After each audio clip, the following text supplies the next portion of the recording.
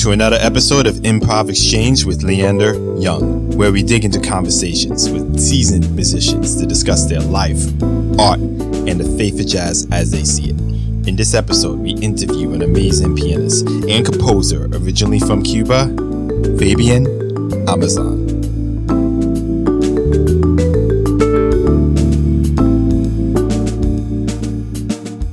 How you doing today, man? I'm good. Thank you for having me on the podcast. Thanks, man. Thanks for coming. I appreciate it a lot. So could you please tell the people who you are and about yourself? Sure. My name is Fabian Almazan. I was born in Havana, Cuba. I've lived in New York since 2003. I'm a composer, pianist, record label owner, a bunch of different things. When did you move up here from Cuba? We left Cuba in 1993. I think I was 9 years old. We went to Mexico first, so we lived there. We crossed the border from Mexico into Texas. So we lived in Mexico for 6 months. Then spent my youth in Miami till I was 18. I left for California, where I studied at the Brubeck Institute for 1 year, and then in 2003 moved to New York. Okay. What stands out the most from your childhood of Cuba? Let's start there, and then we'll go over to everything else. Just to be blunt, not any racism that I can remember. I remember when I was 10. And I mean, it might have something to do with the fact that I was a child, but when we got to Miami, it was a completely foreign thing to me, the whole concept of racism, because I never experienced it in Cuba. So I feel like that was the most striking difference, just the different cultures between the two countries as far as race is concerned. Okay. So how did you get into the piano?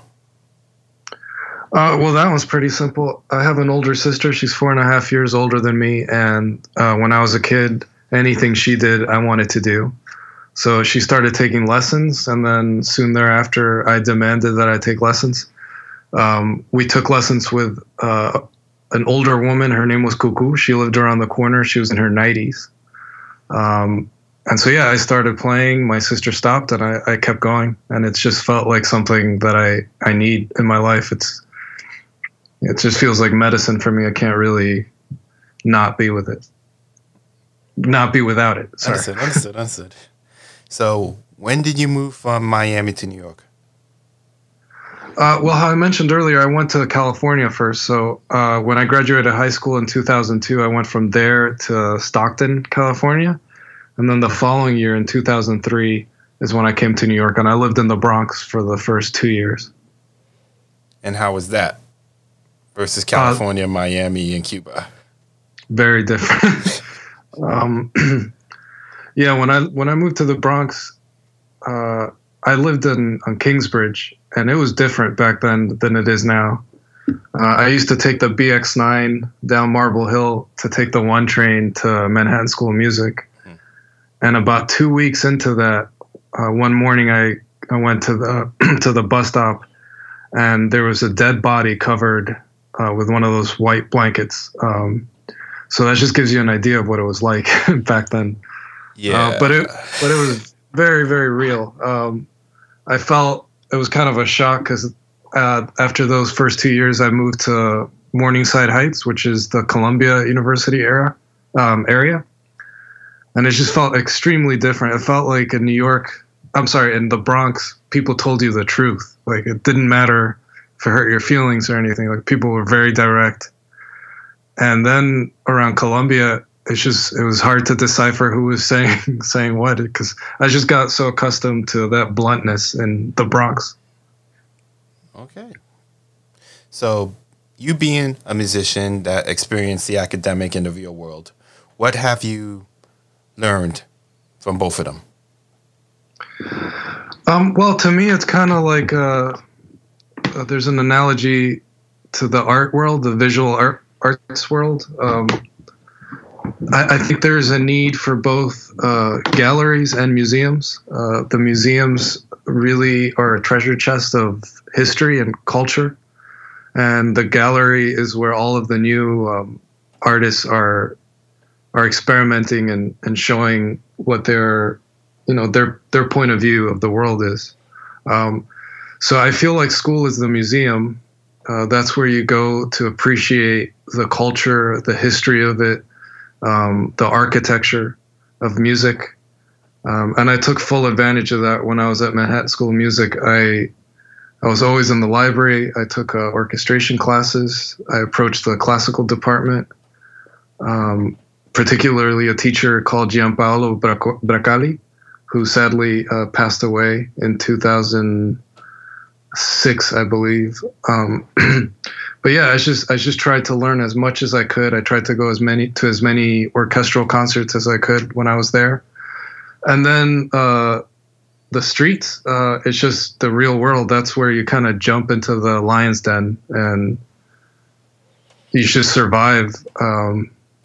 So what did you experience?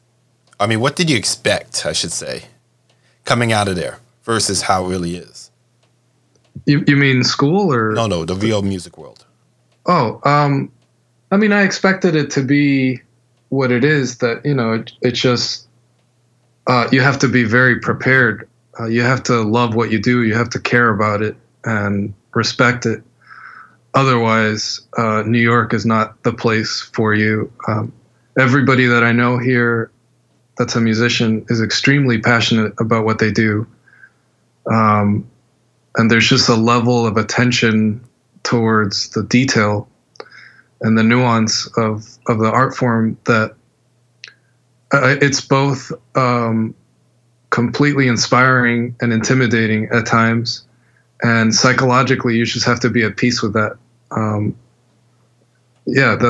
That's pretty much what I think it is. I think something about New York that I really appreciate is the fact that there are many different schools of thought, and that for the most part everybody respects each other, and people do what they like, and everybody's peaceful about it, which is great.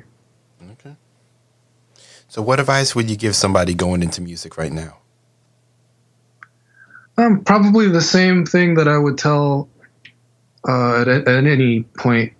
It's just follow your bliss. I'm a big fan of Joseph Campbell, and as nuanced as the reality of modern day life is, I think at its core, for someone to be a musician, they just have to find that it brings them some sort of bliss, and whatever that bliss is, if it resonates with a musician, they just have to follow that and let it guide them. I know it's a very kind of hippie response to give, but I really do believe that at its core, without that, there's no point. No, I respect your answer. It's what you think, not what I think or what anybody else thinks. So what is something people seem to misunderstand about the music world? Nothing. I really believe that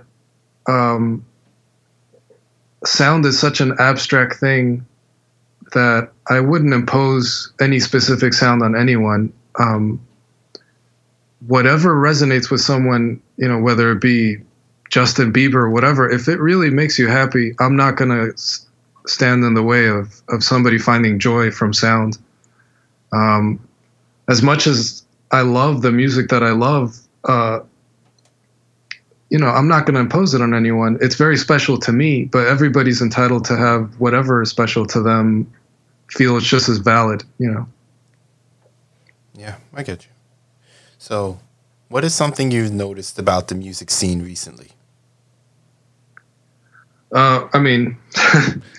No clubs are open right now. There's nothing going on because of the coronavirus. So a lot of musicians are just trying to figure out how to keep going. Right before getting on the phone with you, I was recording for a good friend of mine, Ike Sturm. He's just putting together some music where everybody's recording at their own home studios and then putting it together. I think that's going on all over the place. We're just trying to wrap our heads around the whole technical aspect of making music using the internet and technology.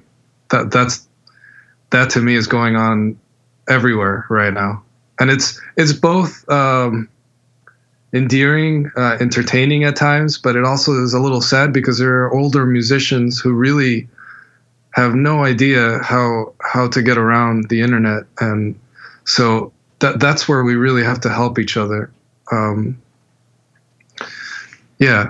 feel like there's a lot of challenges right now dealing with the COVID-19 and how musicians that are usually just completely focused on the craft of playing their instrument or composing are now faced with technology and how they can quickly learn how to get around and evolve. So how do you think this is going to affect the music world going forward? It's hard to tell, but if we look at history, anytime there's been a major event like this,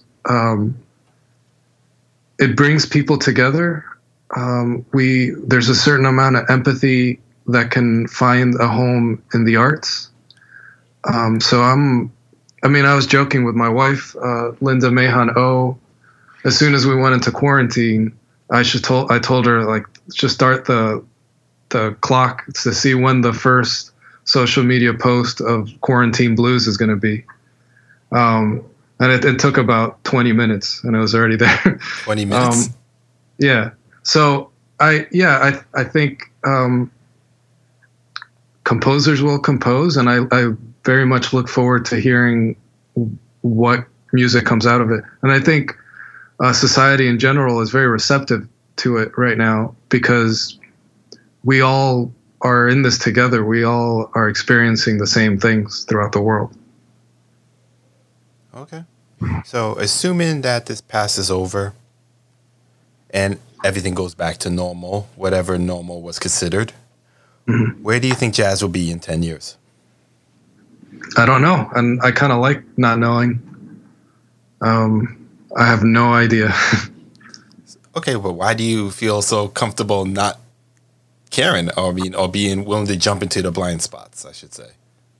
I mean, it's not that I don't care. I do love the music very much, and I will continue to make it and hope that other people like it. But how I mentioned earlier, I think that art is medicine, and different people need different medicine. I would be saddened if less and less people listen to what we call jazz over time, but I would still be in love with the music and I would continue to make it. I think some people don't like hearing that sort of approach, and they kind of feel like I'm not taking initiative or being active about defending it or doing, conservation of jazz.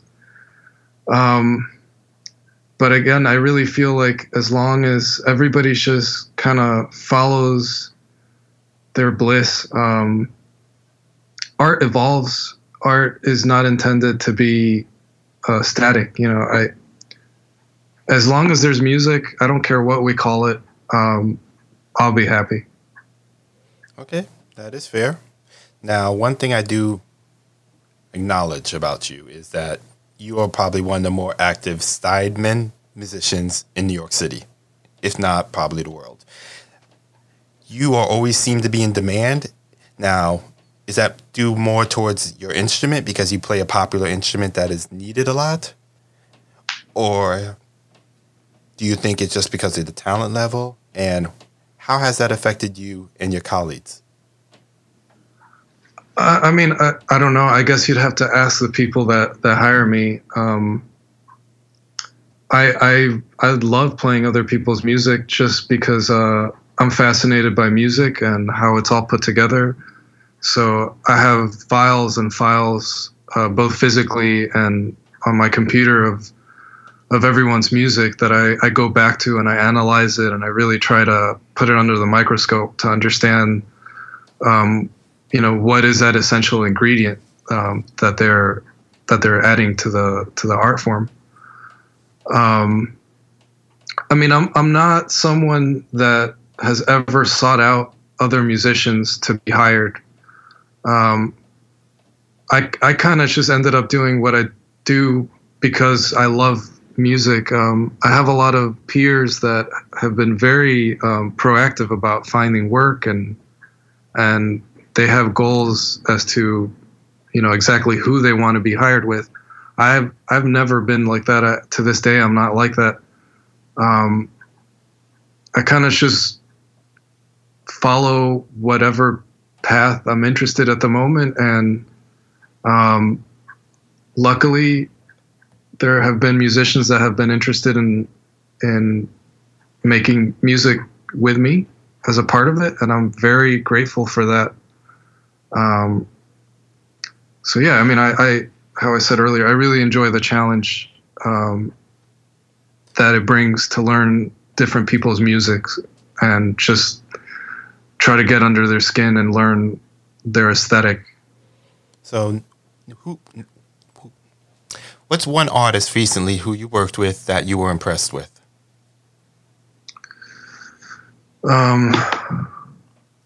Well, my wife. Every time I work with Linda Mehan O, and I mean, not to sound cheesy, but every day I'm astounded by her level of commitment to the music and how much she cares about it, how fearless she is. Yeah, I'd have to say Linda Mehan O. And I probably would say that even if I weren't married to her, I've been a huge fan of hers ever since I met her. Mm-hmm. I'm a big fan of her work too. And she is another monster on the bass. I got to give her credit for that. Yeah. Yeah. So if you could turn back time and talk to your 18-year-old self, would you talk them out of being a musician? No. I like the answer. I like the confidence. Why?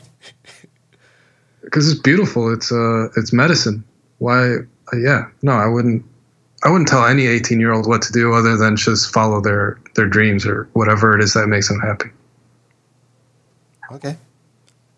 So, next question for you, sir. If you could remove all the barriers and constraints, what type of project would you work on, and who would you want on it? I've always been interested in nature, so I've always wanted to collaborate with, I forget what the technical term is, but there are biologists that study bioacoustics, which is when you go into an environment like a forest or something, and you set up different microphones, and it's kind of like taking a census of the population of birds or any sort of amphibians or mammals that make certain sounds. I've always wanted to do something dealing with that. So wildlife acoustic album? Yeah. Okay. Yeah. There's a program at Cornell University that I've been very interested for a while, that they have a whole department that's dedicated just to bioacoustics. So I would love to throw together an orchestra and collaborate with a scientist that specializes in that to see what comes out of it. That is the most unique answer I must say ever was given. I like it. Any type of feel you would like with it? Because you got me more interested in it.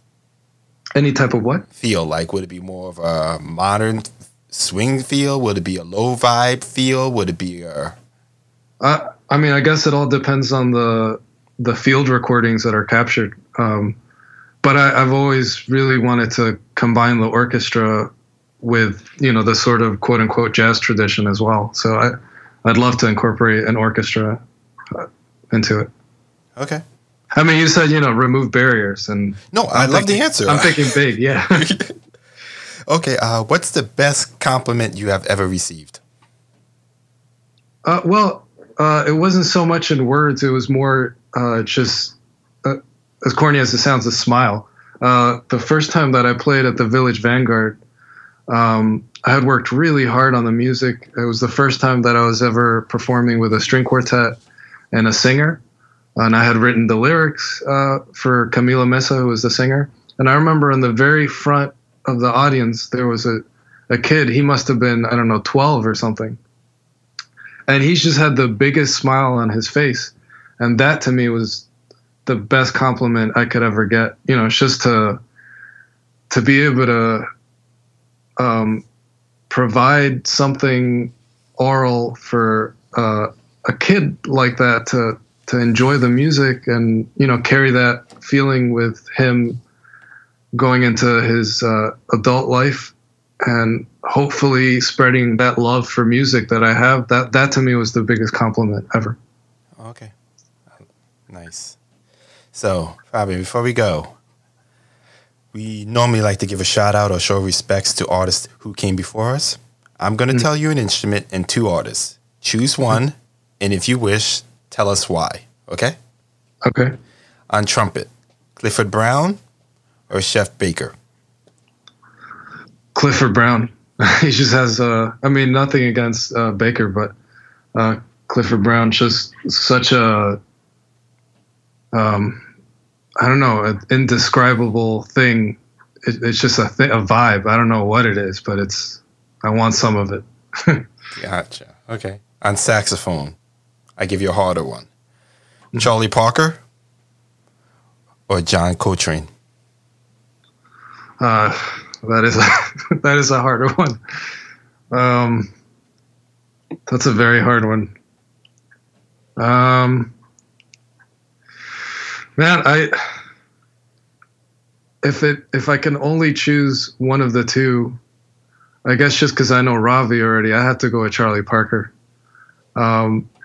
Just because Charlie Parker, I mean, I think Coltrane would have wanted to spend some time with Charlie Parker too. And, you know, it's always, as a teacher, I always tell students to go to the source. So, yeah, I'd have to go with Charlie Parker. Okay. On bass, Ray Brown or Stanley Clarke? Ray Brown.